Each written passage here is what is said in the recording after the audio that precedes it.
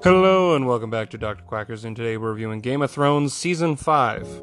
So it's been quite some time since I reviewed Game of Thrones. I reviewed Season 4 all the way back in last August of last year. And I was like, oh shit, I've been a real asshole. I haven't actually finished Game of Thrones yet. Usually I try to be pretty good about finishing series. At least I try to be. So I thought I should probably go back and finish Game of Thrones. So here we are. I have returned for Season 5. The last great season of this epic show, obviously continuing after the events of the last season, and because I've reviewed 4 previous seasons, I'm going to get the obvious share out of the way that's in pretty much the entirety of the show. The music is great. It just is. It's awesome. It's still one of my favorite soundtracks to any TV show or movies. It's awesome. The action is also still very entertaining. I really enjoy it. I really like the scenes with Bronn and all that stuff. One of my favorite scenes is Bronn versus the Sand Snakes with Jaime. I think that's cool. I think it's fun. I like Jon Snow. I like all the fights with him and everything else. I really like the fighting in this. It's badass. The swordplay's cool.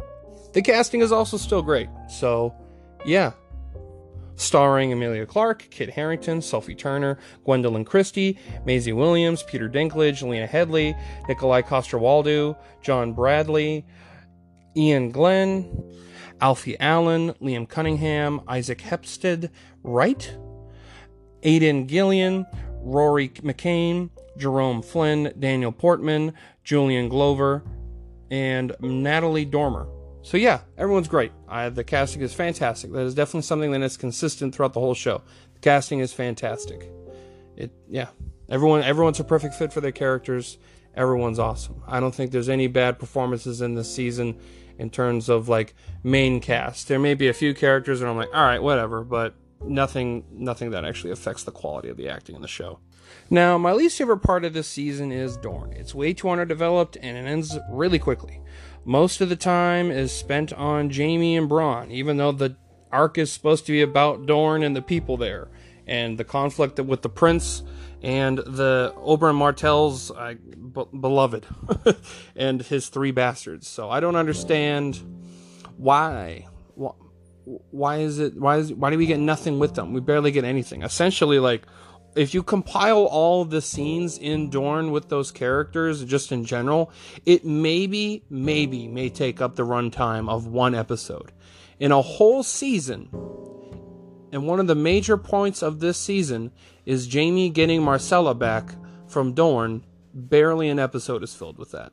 And it really feels underdeveloped, and it feels like as if they didn't know what to do with Jaime and Bronn. Now, I know in the story that actually does happen in the book, but it's way more developed in the book, and the characters are a lot more entertaining. This is just kind of like, oh, we gotta find something for them to do. Do this real quick, and we'll just, move it along. Because Bronn's not in the book after the battle with that he helped with Tyrion. He's not in there after that. He's gone. So, yeah. However, this is the season where Arya begins her journey on becoming no one with the Faceless Men. That shit's really cool. I really like the mystic side of Game of Thrones, the mythology and the religions around. I think it's really cool. I really enjoy the Faceless Men. They're these essentially dark priests. They're priests that essentially worship death because they see that every religion essentially is the same thing. They look at all of them, meaning they all have death involved in their religion. So that's why they call it the many-faced God. It's the one God, but he sometimes takes the form of different people, which is essentially how they get their powers.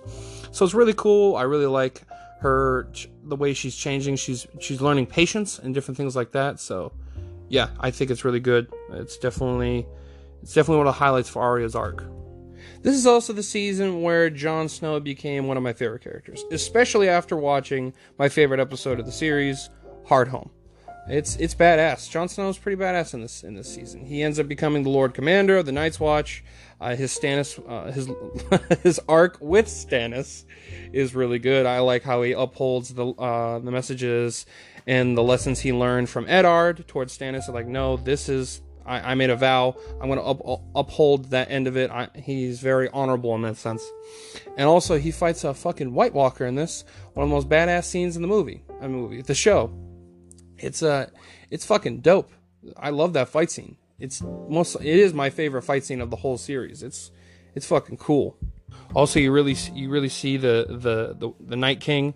He's wicked badass when he rises everyone up after they all died at Harnhome when Jon's trying to save the wildlings from becoming the army of the dead. Wicked badass, wicked cool.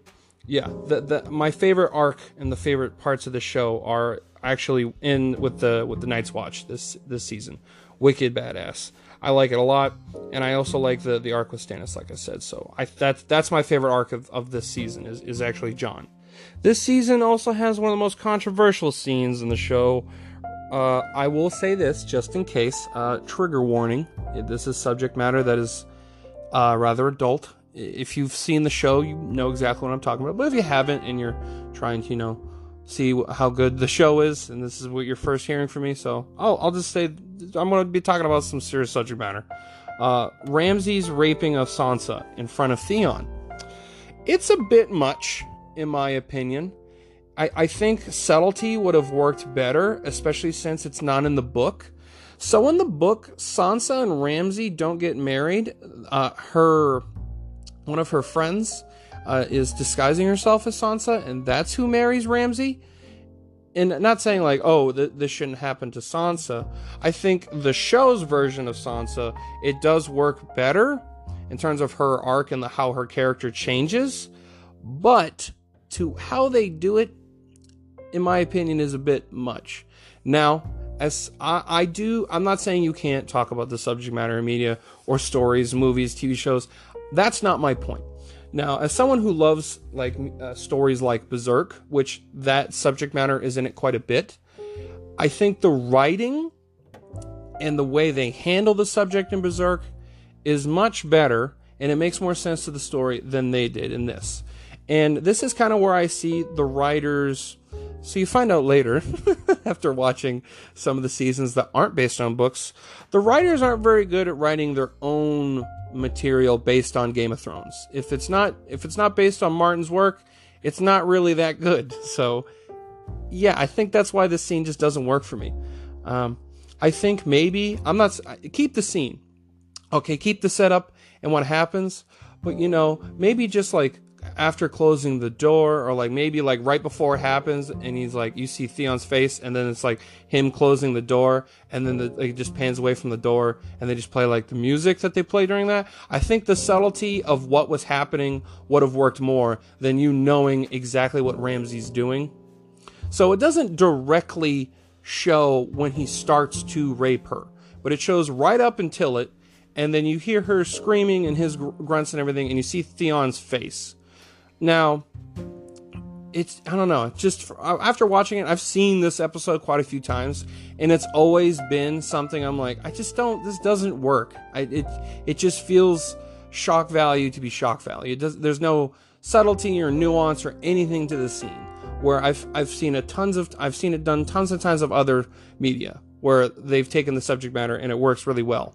It doesn't. It just feels what can we do that'll shock the audience, because we have a lot of shocking scenes in the show, like the Red Wedding. Let's have something like that, and it just doesn't work. It really brings down that episode for me. It's the 6th episode, Unbound, Unbent, Unbroken. It's not good.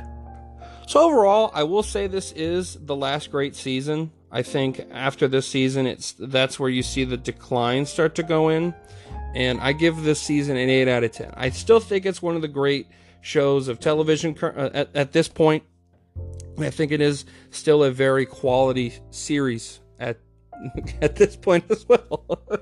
So yeah, it's still good here. So I give it an 8. I think it is a great season. It's not my favorite. Season 2 is still my favorite, but this does have my favorite episode, Hardhome, so that's why I give it the 8. So yeah, I hope you enjoyed this review. If you did, I have reviewed the previous 4 seasons of Game of Thrones. For some reason, my Game of Thrones reviews seem to be the most popular. Thank you. So if you haven't already listened to those, go check those out. It's highly appreciated, so thank you.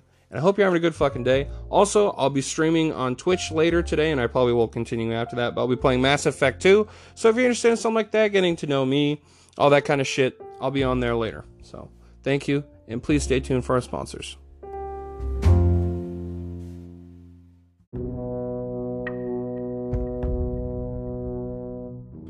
Hello, my minions, and this is Dr. Quackers, and I would like to talk to you about today's sponsor, Viking Fitness.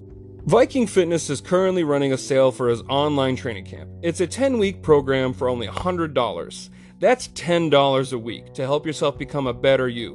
Whether you are wanting some help getting that summer bod or starting a journey of renewal, Viking Fitness will help you. Go to VikingFitnessNH.com and click Contact. Use code word DUCK to receive an additional discount.